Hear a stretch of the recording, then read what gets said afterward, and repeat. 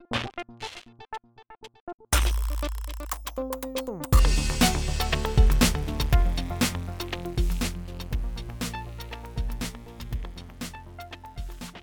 everyone, welcome to another episode of Topics and Tangents. It's Mort and Kate, as always. Hello. So, we are kind of off our regular schedule and kind of on a more wonky one temporarily. Apologies about that. It's just schedules haven't quite matched. Kate's been moving. I've been doing theater stuff. Sorry, I've been doing theater stuff. Ah, yes. So much scholarly. So scholarly. So this episode's off a week, but we do intend to record another episode and push it out next week, so that way we will be back on, as Griffin McElroy says, the right schedule. Yeah, we fell off the bandwagon a bit, and we have a lot Just of good like intentions. Pop. Well, okay, that part's not like pop. No, not like pop. A little bit like pop. But no, it definitely wasn't intended, but this was more of my bad. I ended up moving. I also am getting over some weird sinus cold bullcrap. Yes, how dare you have a weak body? How dare I have the immune system of a runt puppy. That's pretty much what it is just susceptible to almost everything. It's great. It's fantastic. So that's also kind of why the topic this week is war figures, because it was supposed to come out the week of Memorial Day. But as you can see, it's the week after the week of Memorial Day. Just a little off. A little off. Tiny bit. But just in case we have more wonky scheduling issues, happy Pride Month. Yeah, happy Pride Month. Woo! And we'll go ahead and just get straight into it with kind of two stories about some historical figures that you may not be fully aware of. Yeah, we wanted to go for people that weren't necessarily big in the limelight that everybody knows about. Yeah, if you tuned in for that sweet patent info, general patent info, sorry, that's not what we're doing. No, we're not going to talk about Abe Lincoln. We're not going to talk about pretty much, well, I almost wanted to talk about Vlad the Impaler, but I was like, no.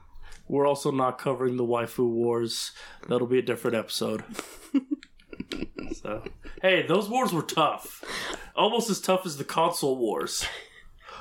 Imagine being in the mid-90s and being the only person who knows, let alone owns, a Game Gear. It's such a tragic time. Yeah. Oh, my Game Boy's better. Really? Because I can see colors when I play. Boom. And I don't have to take drugs for that issue. Did you see that commercial that they had? It was going around online where they did the commercial for when the Game Boy Color came out, I think. Yeah. Yeah. And have you watched My Name is Earl? Only 1 or 2 episodes. Okay, but you know his brother Randy, right? Sure. I never remember actors' names, but the guy that plays that, he's just a wee young teenage boy, and he's playing with like a stuffed squirrel at the beginning of the commercial. God. It's really weird. I don't know, but that's all I can think of. It's so dumb. I wasn't sure if you had seen it or not. I haven't seen it, but now I'm going to have to look it up. I can find it for you, and I can send it to you, because it's great. If you want to share your weird Sega and Nintendo commercials, you can definitely send them to us at topicsandtangents@gmail.com. Personally, I've always been a fan of Segata Sanshiro, but I think that's mostly because of the screams and explosions. One of those commercials... where he flips someone over his back and the guy screams and then explodes, is one of those weird commercials, one of those weird videos that the more I watch it, the more hysterically I laugh until I have to stop watching it because I can't stop crying. Yeah, I was also watching, it might have been with the same compilation, the Sega one where basically it's like, F your mom, play Sonic on Sega Genesis.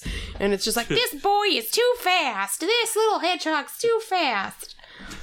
It was really dumb. I was like, God, 90s commercials were kind of the best, because it was always like the kids were way cooler than the parents, and they're just like flipping the bird at all the parents and all the adults. They're like, fuck you, we're cooler.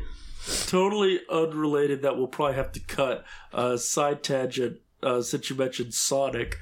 So I was looking at videos of people shitting on Sonic Forces because, like, last year Sonic Mania and Sonic Forces both came out. Sonic Mania, that paid true to all the classic games, it was made by a total unrelated third party, was a great game. Sonic Forces, made by Sega itself and followed like none of its historical background, did horrible. So I'm watching these videos and I found one that someone made a mod for Sonic Mania that was realistic hedgehog mod. So Sonic was shaped like a normal actual hedgehog and moved slower. And every time he jumped, this little hedgehog thing would just flip around in circles. And when he pressed look up, because it was just like a flat hedgehog, it couldn't crane its neck or anything. Every time you press look up, instead, its legs would grow so that it was taller so you could see higher. It's sweet. But it was still the same sounds and everything. It was just watching this basically fuzzy rectangle spin in circles as it bounces off robots. I love the internet. I love what people do. I just love that people have that kind of idea and that creativity and just go about it. That's like back in the day when I was in high school. Well, it's more, thanks for reminding me my 10-year reunion is Friday. Yeah, mine's next month. I don't want to see anyone. I don't either, so I told the one person that I want to go with, which is like my best friend since first grade. Mm-hmm. I told her that if she goes, I'll go. She didn't even graduate with us, and she got invited because she was there for a good while. She was in Germany. Yeah. So I told her, if you go, I'll go. We'll dress up real nice. We'll just sit in a corner and drink and just spill some tea and talk some shade. Just like... I have to go because Bobby's going. I mean, yeah, now you have to go. But it'll be kind of fun. I'm excited because I think I'm one of 5 people who don't already have kids. And I want to go in and be like, I'm free. That's a large reason for Bobby wanting to go, is that she doesn't have kids, she's not addicted to drugs, and she hasn't spent any time in jail, and she's escaped Sparta. Yeah, that's kind of where I'm at with where I'm from. Nothing wrong against people who have kids. Nothing wrong with people who like meth. But there's a lot of things wrong with people who like meth, and we're really close to meth capital where I'm from. A lot of people spend jail time or got hooked on some mostly meth. Yeah, that's about it. But I don't know. I'm probably going to have a bad time. They want us to... We have to spend $10 to get into a bar that's free for patrons. Nice. Yeah, because we found out all the money we raised in high school, they don't actually put that into an account for the class. They just... our school just spends it. Oh, if I remember right, we didn't even bother raising anything, so we always have to pay for whatever we're doing. Like this time, I think it's $20, but we get a meal included with that, I think. So that's not bad. Well, they want to do a cookout beforehand, and I'm not doing that because that's where people's kids are, and the $10 cover charge is for a bar, which one of my former classmates, he's a bartender there, so he's going to be bartending. And I was like, I'll go there because kids can't be there. And I mean, I don't want to have someone start talking to me and be like, here's my children. Smack, smack, smack, smack, smack, smack, smack. That's people smacking me in the face with pictures of their kids, or just their kid holding it up going, this is my child. Isn't this child beautiful? I came from his ball sack. Exactly. Or I came from her uterus or tum-tum. Yeah, I don't care. I appreciate that, like, I guess people do have to procreate. Some people have to procreate. I'm not interested. I'm not one of those people. More power to you if you want to have kids and you love it and whatever. But I love my freedom. I don't feel the need to have children brought into the world. Speaking of coming back home, let's talk about one return visit. Ooh. Quote, up the wide avenue they swung. Their smiles outshone the golden sunlight. In every line, proud chests expanded beneath the medals valor had won.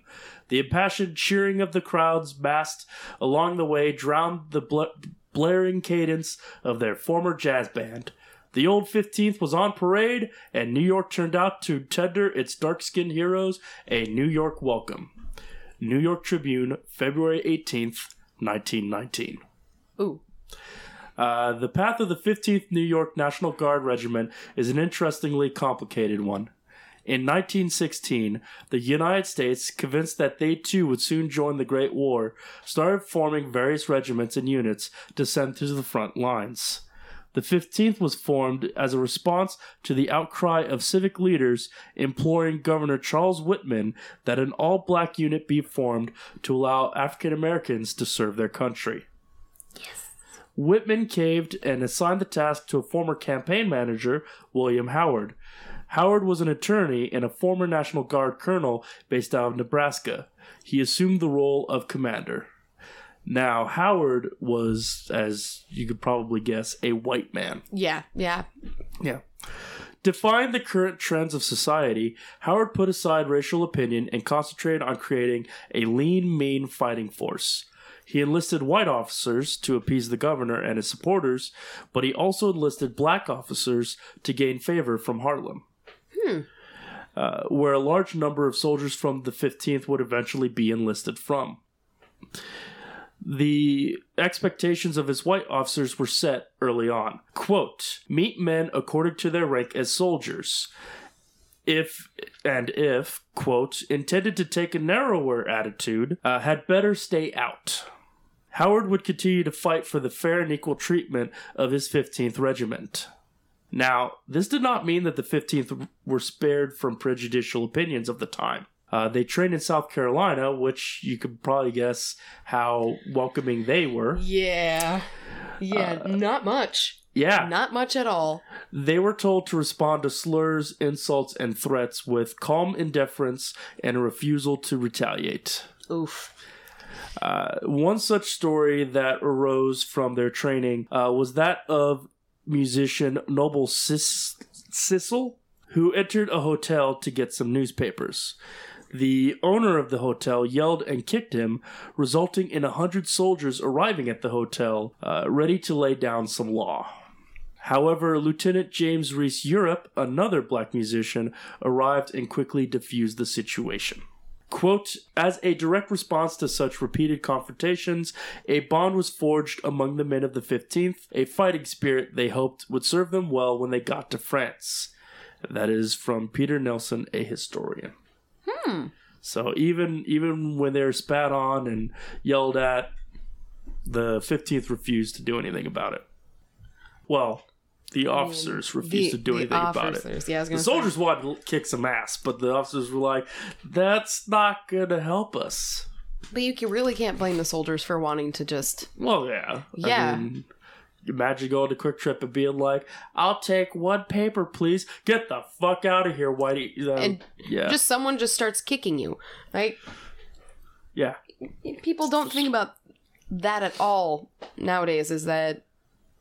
Because it's so ingrained in our... Slavery was abolished in the mid-1800s, but there were still a lot of issues between then and the 60s with the civil rights movement, as there are still issues today. Yeah, I mean, we have enough knowledge with history, with Jim Crow laws, and...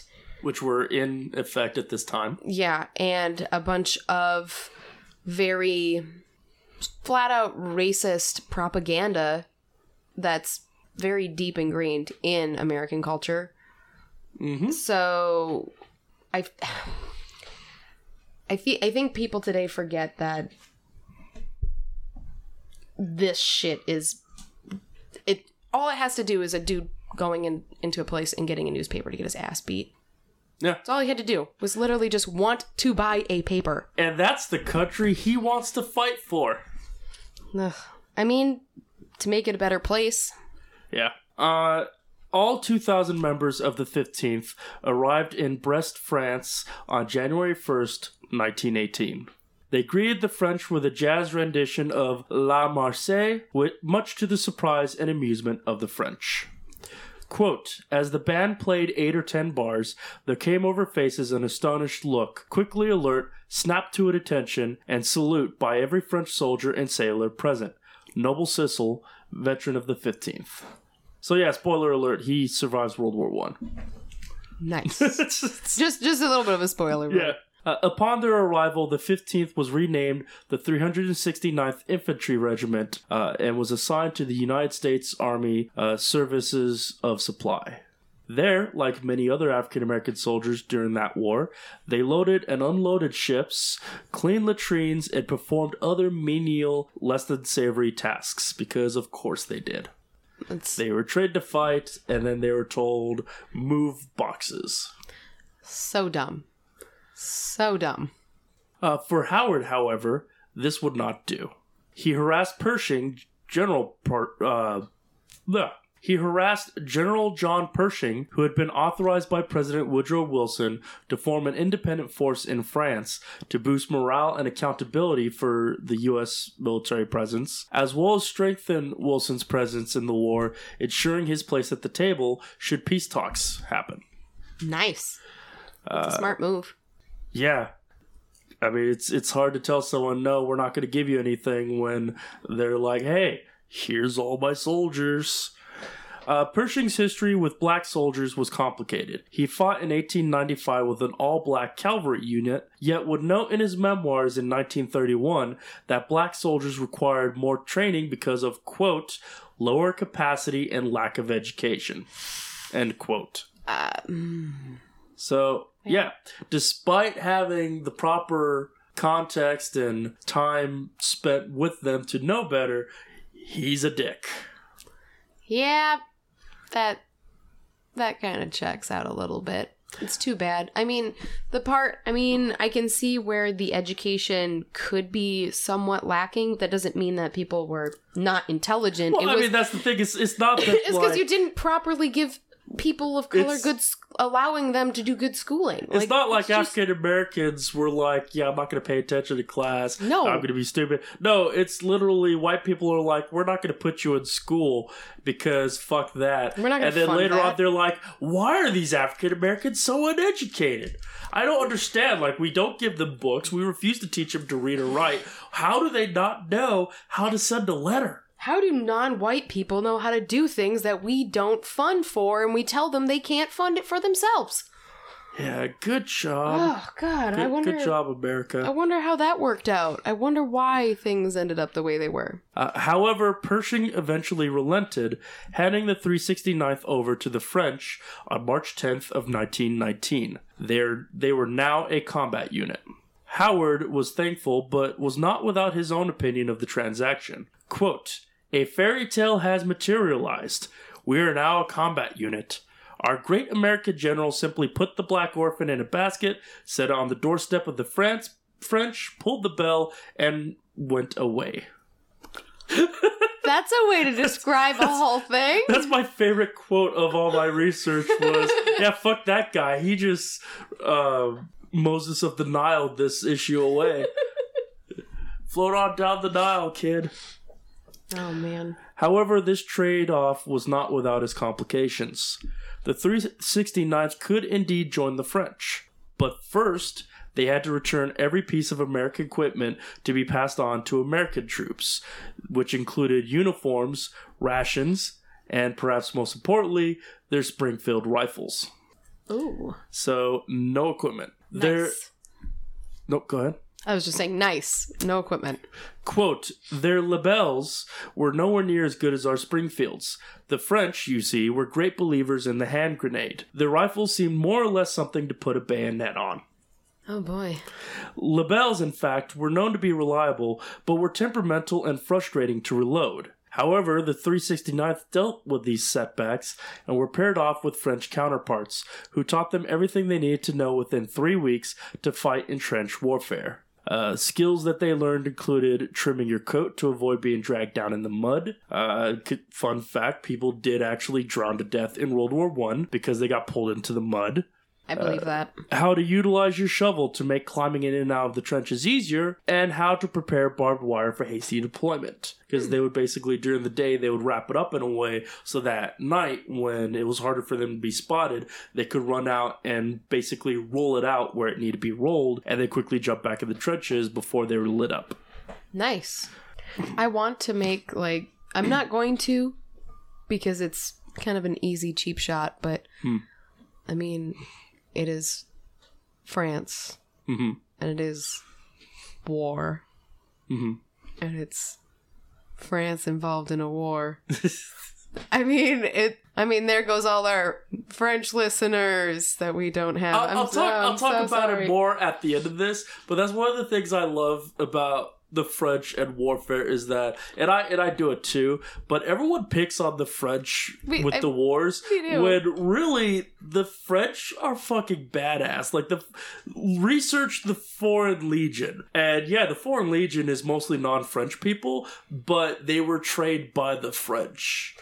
Yeah, no, I think that's why I was saying, I was like, I could make this joke, but it's a cheap shot that everybody kind of makes. I mean, I don't know what I would... I mean, America's built on having a giant, giant military, but, I mean, the size of the United States in comparison to just one smaller European country. Yeah. Yeah. Yeah, look at how much of the world was colonized by Britain. Yeah. And, like, Britain is smaller than our smallest state. So, yeah. Same thing with the Netherlands. Many soldiers became close to their partner, some even learning French to better communicate. I didn't put too much detail in here, but I actually found a story where one of these soldiers came back, and just one day their family walked in on them just speaking French, and his family were like, when the hell, where'd you learn how to speak French? And he's like, I've known for decades how to speak French. And they're like, why didn't you tell us? And he's like, because it's none of your damn business. Because basically, like, he saw his old friend from the war, like, he saw a ghost or something of that. So he's, like, talking to his dead friend. Yeah. And they're like, we didn't know you could speak French. He's like, because I don't talk French to you. He doesn't know English, so... They're like, who doesn't know English? Why the hell would you need to know that I speak French? And I'm like, that's exactly the kind of World War I grandpa I would expect to have. Yeah, very much so. I mean, well, it never came up. Yeah. Just mind your own business. Mind your own business. Get off wording. my lawn. Get out of my room so I can speak to a dead person ghost in French. Anyways, Pierre, what were you saying? Ça va? They learned how to take cover from shellings and when to expect gas attacks. Basically, the rule of thumb was if they were downwind, then quickly put on your gas masks. That's fair, because World War I was... the war of the gas. It really was. It's horrifying.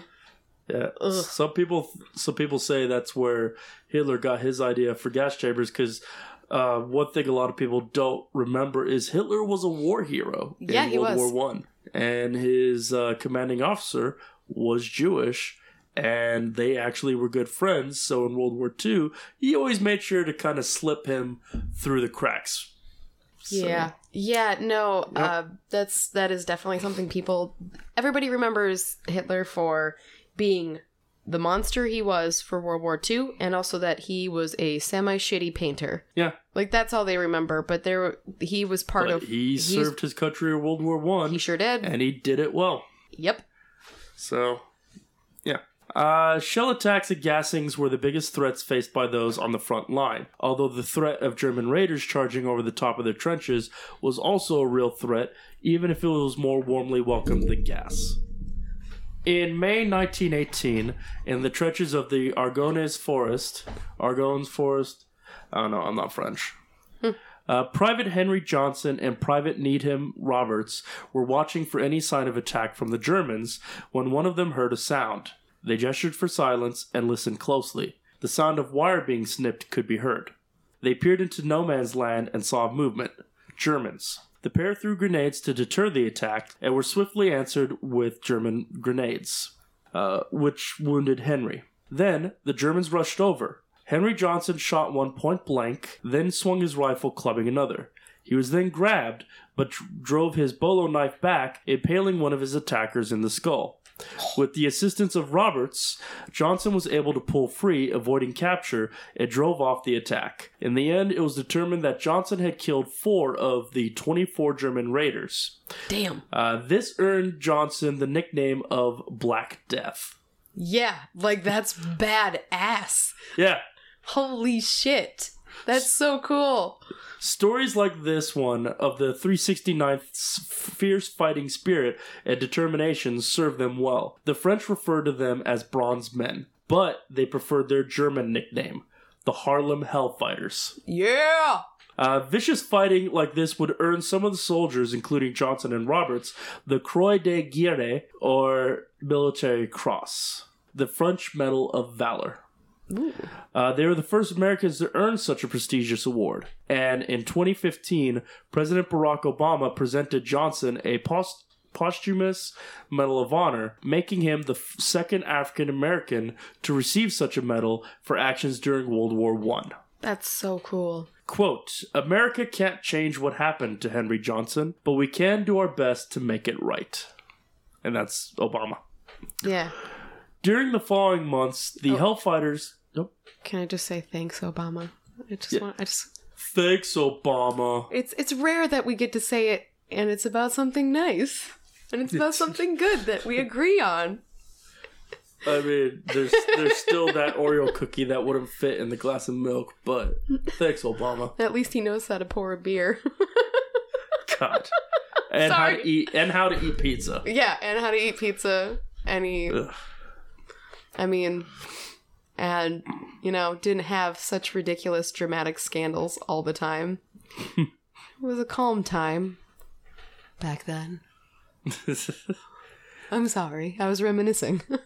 Yeah, no, I miss the the previous presidency too. Mm-hmm. And I don't even like Democrats. During the following months, the Hellfighters would lose 144 soldiers and see another almost 1,000 wounded. What made this harder on them was the poor support that could be counted upon. During the 191 days, 6 months, the Hellfighters spent more time in combat than any other American force. Yet, for the 1,500 casualties that they would eventually accrue, only 900 replacements would be sent to relieve them. This made maintaining a steady force a nightmare. Yeah, I can imagine. Holy crap, that would suck. Only 600 short. Yeah, only. The nightmare didn't end when the soldiers returned home. The 369th was absorbed into the National Guard, and although they were met with parades and cheers at first, like the Tribune that I had read at the beginning, it would soon give way to some of the most vicious race riots ever seen during the Red Summer of 1919. As stated by Max Brooks, author of the graphic novel The Harlem Hellfighters, quote, "It'd be a nice story if I could say that our parade or even our victories changed the world overnight. But truth's got an ugly way of killing nice stories." Johnson, that I mentioned earlier, would fight for equality for a short period of time before being hospitalized with tuberculosis. He died in July 1929 of an enlarged heart. He was 39 at the time. Oh. Through the sands of time, it can be easy to forget some of the heroes that fought for the betterment of our entire nation. The Harlem Hellfighters trudged through mud in another country, fighting a battle that wasn't truly theirs, knowing full well that upon their return, they would continue to be spat upon and neglected. If none of that deters you from performing a duty that many are afraid to fulfill, then it is only right that we remember them for what they were, not as soldiers nor as blacks, but as heroes. Hell yeah, they were heroes. So yeah, that's the Harlem Hellfighters that terrified the Germans in France. And what kind of turned me onto the topic was that, interestingly enough, not last year, but the year before, EA released Battlefield 1, which is based off of World War I. Yeah. And it's actually a surprisingly good game, but the single-player portion, the campaign, actually takes true stories from the period and basically gives you missions based on them and about a third of the game, you're part of a tank squad that you're pretty much escorting this tank through the enemy lines. Yeah. There's a third where you're a pilot, but another third of it, you actually are a member of the Harlem Hellfighters. That's really cool. And I'd never heard anything about them until this game, and that's why I was like, well, let me look up and see what they're about. And then I read, and I was like, oh, shit, okay. Yeah, it's weird how history, when you learn about history in, more public schools, you don't hear about things like that. Yeah. Heck, we barely talked about it. Wasn't until I got to college that we even really talked much about World War I. We talked very briefly about it in my high school. And so few schools even talk about how World War I started. Yeah. Let alone the bits and pieces of it. It's basically, we went to war, we won, and then we set the table for World War II, and that's pretty much all of it.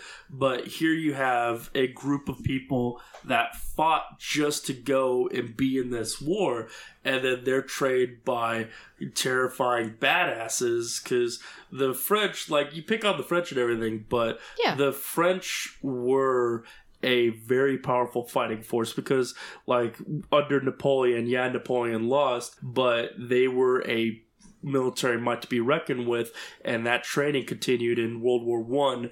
And I mentioned the French Foreign Legion, which even today, they're nowhere near as big as they used to be, but even today, they're one of the most formidable fighting forces out there. Yeah, well, I mean, the thing is Napoleon losing, it is bound to happen, but like you mentioned, they were a force to be reckoned with. I mean, places like Rome, they were smaller, and look how big of a force they fell, but it still didn't mean that they weren't a force to be reckoned with at that time period.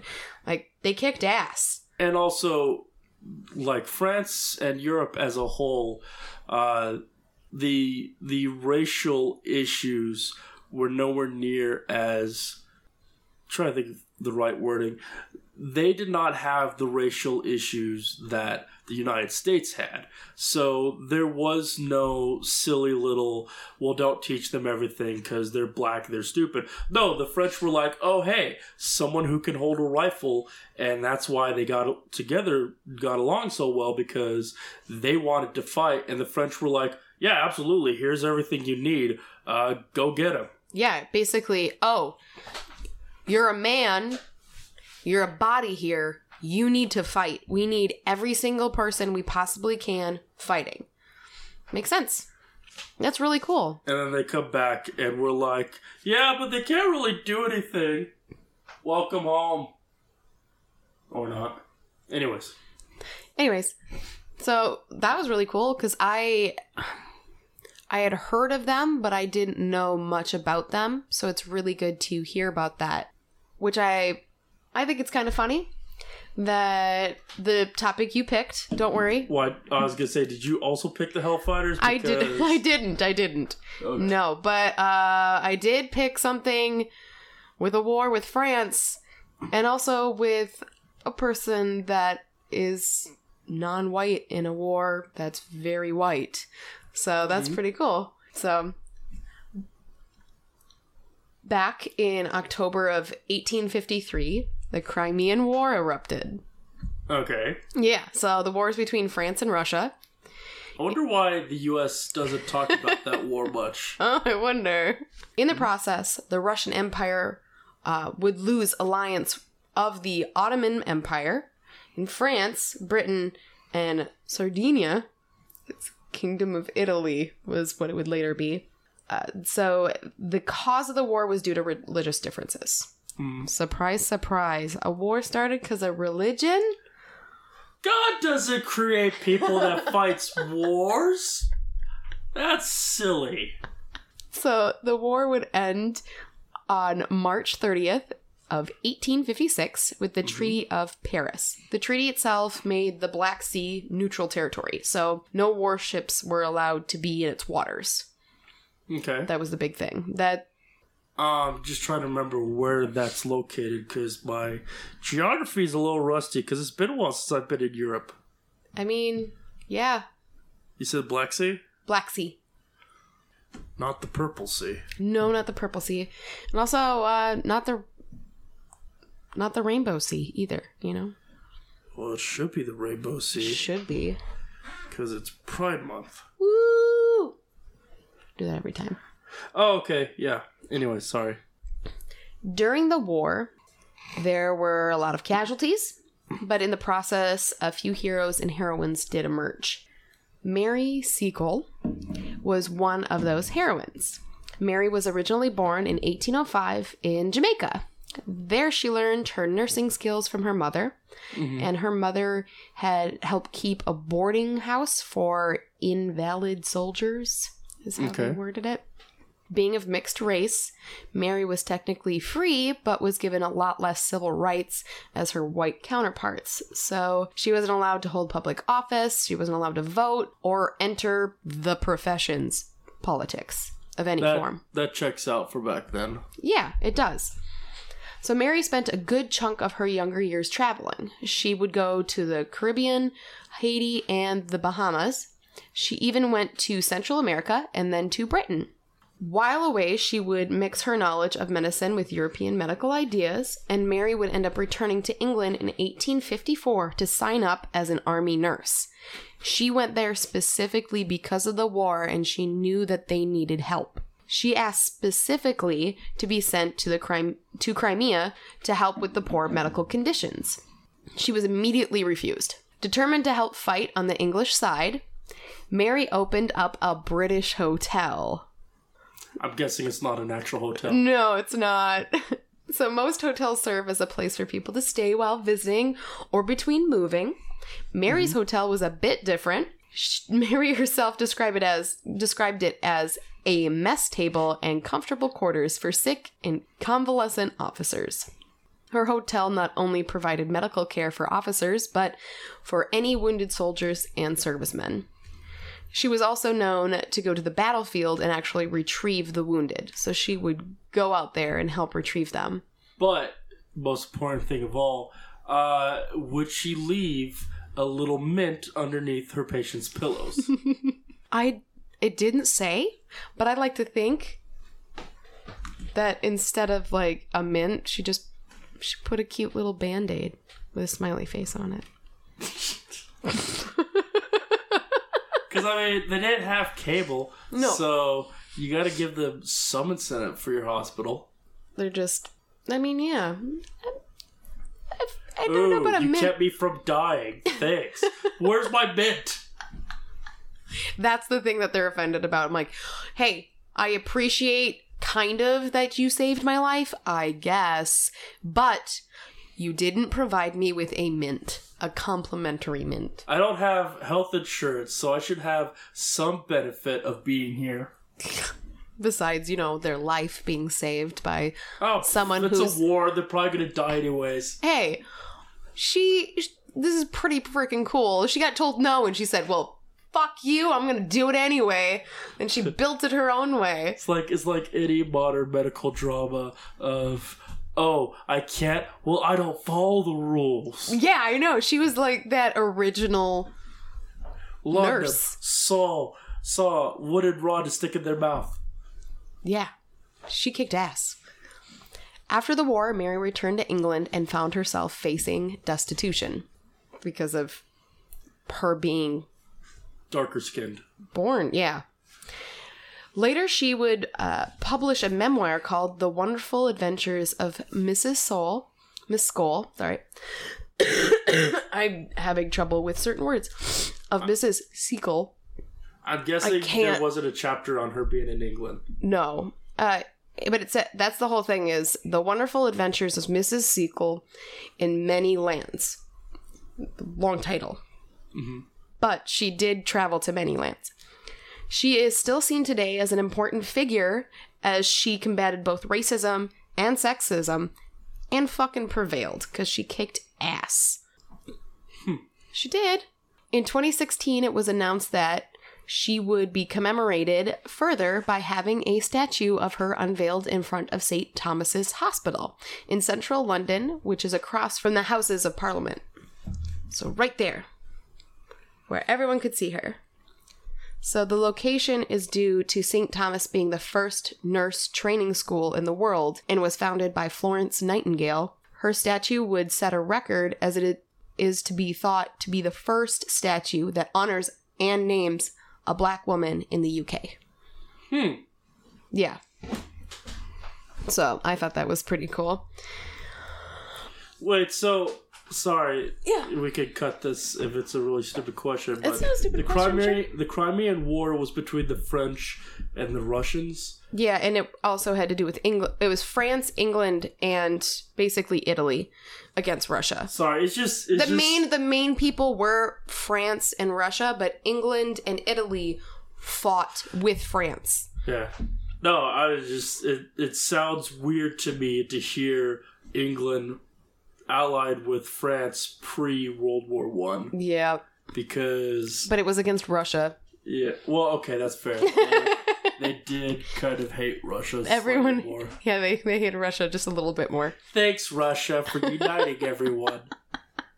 Thanks much. So, after the announcement of the statue, there was a surprising amount of backlash that shows that the world is not as woke as everyone keeps saying it is. Racism is still a thing? Racism is still a thing. Even in the country that passed Brexit? Yeah, racism is definitely still a thing. Huh. Yep. Like father, like son. Strange. Damn it. Hey, I mean, there's still room to improve. I mean, there's always room to improve, but there's a lot of room for us to improve. It would be nice to, like, not have to improve, but there's always room to improve. Yeah. Yeah. So, I guess kind of the mini moral of this episode is we're sorry, non-white people. We really, truly are. I mean... Thank you for being you. Thanks for... Despite us being fighting us. Fighting for your freedoms and kicking ass. And kicking ass and, like, putting yourself into history. Because this was still a time period... This was still before... This was a time period before the whole... Don't shoot medics. I mean, I know Israel kind of forgot that rule last week, but the general thing in warfare is you don't shoot medics, and that wasn't a thing back then. No, that was after World War One. Because World War One, that still was a thing that people did. Not as frequently, but that war was just everyone was dying. I was going to say, to be fair, World War One was very much a... everyone's gonna die kind of thing, because it was rough. It was a world waiting for a reason to fight, and then 6 idiots botch an assassination attempt until the last one gets it right, and then the world's like, okay, cool, good enough for us. Yeah. So. That was messy. We should do an episode sometime on the Black Hand Gang, because that story alone, I know it's relatively known, but that story alone is just a total mind twist. But anyways, no. That'd be cool. Back to the thing is, that always amazes me that you have these fights that they're like, well, I know I'm facing all this prejudice, but I'm still gonna fight anyways. Yeah. And that just fascinates me, because I mean, you've got her, you've got the Hellfighters, you've got their black Confederate soldiers, and it's just there's so many more. Putting themselves in danger, and in a lot of cases dying for people that treat them like shit.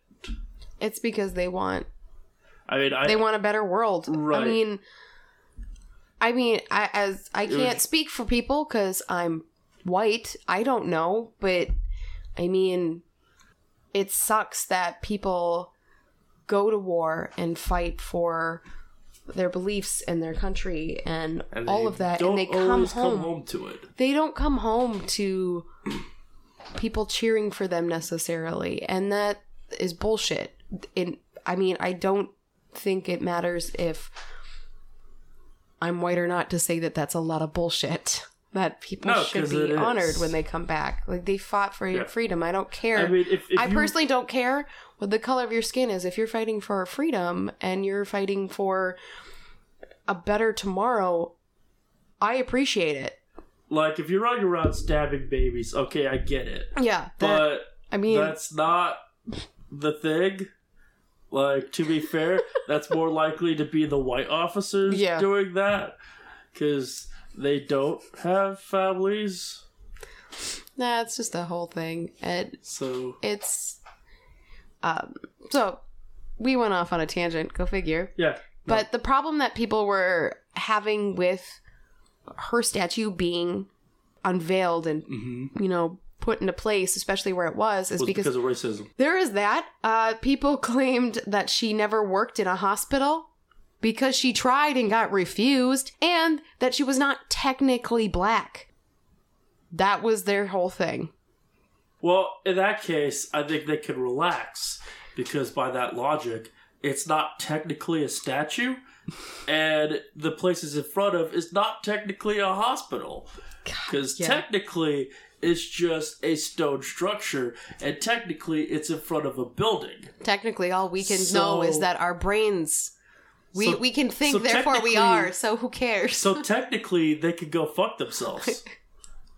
I think physically, technically, metaphorically, all the things they can go fuck themselves. I'm just saying. But they know, in the research I was looking at, they mentioned that Mary was 2/3 white. But I also have noted in here, I don't think I have to say that a woman of color, no matter if she's mixed race or not, is still a woman of color. She is allowed to claim whoever she wants to be. Like, I'm sorry. I don't care if she's... I hate the fact that someone... Like, I don't understand sorry, but that. I have to kind of put a dot on that. Last I checked, unless there's some weird porn shit that I've not seen, which is totally possible.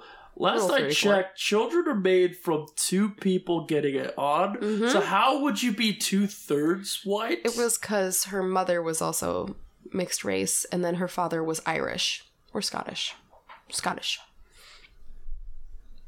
Okay. So technically 2/3. That was the research. I'm just saying. But either way, that is such a bullshit thing.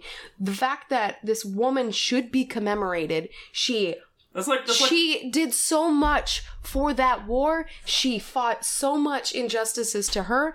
And the fact that you don't think because she's not quote unquote black enough, she doesn't deserve a fucking statue. And because she went and she tried to work at at a hospital and she was refused, she made a difference in your country, in your culture. She kicked ass. All you're doing is just being a bunch of racists. That's all it is. That makes me want to open up an amusement park and put up a color wheel that says, "You must be this turquoise to ride the long flume." The thing is you're a bit of a pink shade? Sorry, no long flume for you. You must be turquoise. Think of the time frame, too. Yeah. Just because she was mixed race, back then, that didn't matter. They treated her differently because she was mixed race. Nowadays, it's the other side, that they're not good enough because they're not not mixed race. Like, somebody's not mixed race. Like, it doesn't matter. She kicked ass, she pushed the boundaries, and she did good at it. And she made such a hell of a difference. Listeners, our second takeaway lesson from this episode is, be less racist. Be less racist.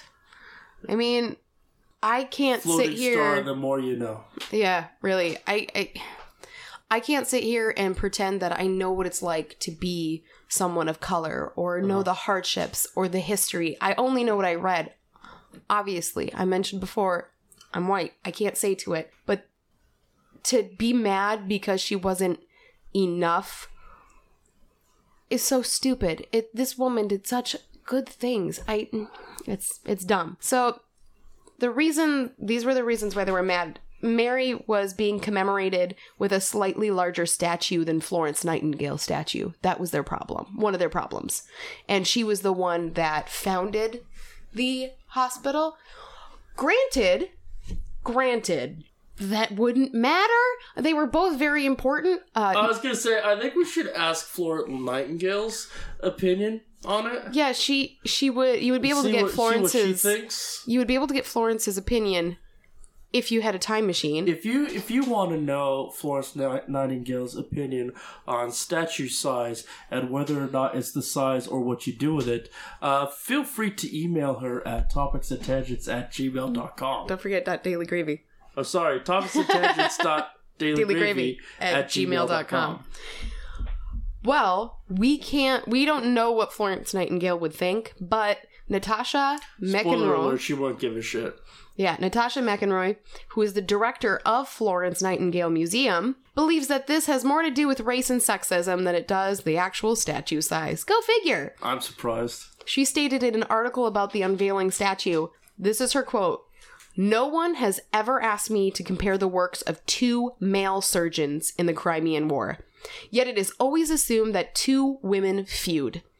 In the end, despite the haters, her statue was unveiled June 30th, 2016, so you can suck it, haters. Fuck you." I mean, she did a great point. It's such a sexist thing to think that these two women would fight instead of be like, thank you for helping out. No, thank you for making a difference in the world. Just because they're two women doesn't mean they're gonna fucking fight. Assholes. Sorry. The whole time I was writing this, I got really pissed off towards the end. That's why, like, my sentences were literally like, fuck haters. What's terrible is your first thought is, fuck these people. And my first thought is, you can make a lot of money off of a nun cat fight video. And then my follow-up thought is, I bet some adult studio has filmed that, actually. Rule 34, dude. Rule 34. But yeah, that is pretty bad that that's where your brain went. I was getting actually pretty genuinely frustrated. It's so frustrating. And the statue is absolutely stunning, by the way. When you go to see it, because I looked at pictures online and I was looking at little videos of it. When you they said the best time to see the statue is when the sun's going down, because the way that they had the light start up, it's a big circle behind her, and then she's in the front, and it shows like the night sky or whatever go across, and it just illuminates on her, and it's just her basically moving to try to go help people. Like, it's I think we just need more statues of diverse people and more statues of women that made an impact in the world. Not just any statues like, hey, your neighbor looks pretty cool, we should make a statue of your neighbor because she's a woman and not a man, and then we'll put it in the middle of like a park. Cool. But did you look it up? Yeah. Isn't it cool? It's absolutely stunning, and it's so well done. It's basically, they have this giant, I'm assuming it's supposed to be like it's like a backdrop of the world or something, and then they have her in front of it just marching sternly, holding her robe up so it doesn't get dirty. And they did such a good job. The detail in her face is so well done, and I mean, and in the same Google image search, there's also the Darth Vader statue from the Ukraine. Why is that the same? Internet, you are so odd. To be fair, I did not put in her name. That's probably part of it. I put England St. Thomas statue 2016. Number 1 is that statue. Image number 2, Darth Vader statue. What does it look like? Can I see it? Yeah.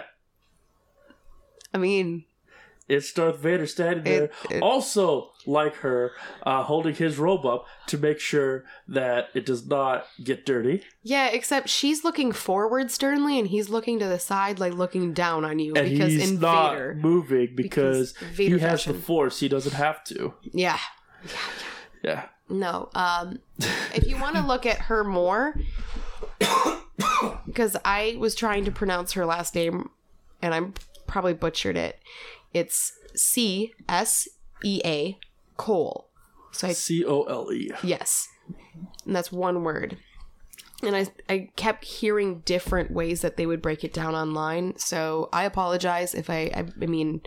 that's another question we could ask Florence Nightingale. Yeah. I'll make sure that If I ever find a genie's lamp and they tell me I can wish to talk to somebody dead, if that'd you're be a good. medium and you can reach out to historical medical nuns, feel free to email us at topicsandtangents.dailygravy@gmail.com. Not only would we love to read your email, but we would love to have you on the show. Yeah. We'd have so much fun. I just want to ask a ton of questions. I don't want you to tell me about... And I want to give a ton of answers. I don't want you to tell me if I have like a ghost attached to me. I don't care. I want to know about you. Personally, you. Your life. Oh, I know I have a ghost attached, and they are very much ashamed. Yeah, I don't know. I don't know if I do. But I know one thing. No matter how old I get, if I'm leaving a room and I have to turn the light switch off and it's really dark and it's at the bottom of steps, I run up those steps real fast. Because there might be something down there I did not see. So, next, like I said, this episode's coming out this week. Our next episode will come out next week. And our next episode will be something to do with pride. Yeah. We're going to do so many things, guys. Please stay tuned. I know we got off on several tangents again, if you but want this to hear is more Topics and about our Tangents. things, feel free to email us at topicsandtangents.dailygravy@gmail.com. I just want... And we can email you back about our things. I just want a compilation of how many times you frickin' say the website over and over again. That's just audio clips. My goal is to do like the dollop that we have an intro of just all the times that I say. Yeah, just different It'll different be a things. 10-minute intro. No, it'd be one of our away weeks. We'll just make this compilation, and it's literally just 30 minutes of Mort telling you where you can send your information or questions or suggestions or responses. If you want to sign up for beta access to our Topics and Tangents /Wait What ringtone, you can email us at topicsandtangents.dailygravy@gmail.com. Really, wait. We can send you the audio and also talk about our things. Yeah. So many things. But until then, thanks for listening and have a great week. See you next week, guys. Bye.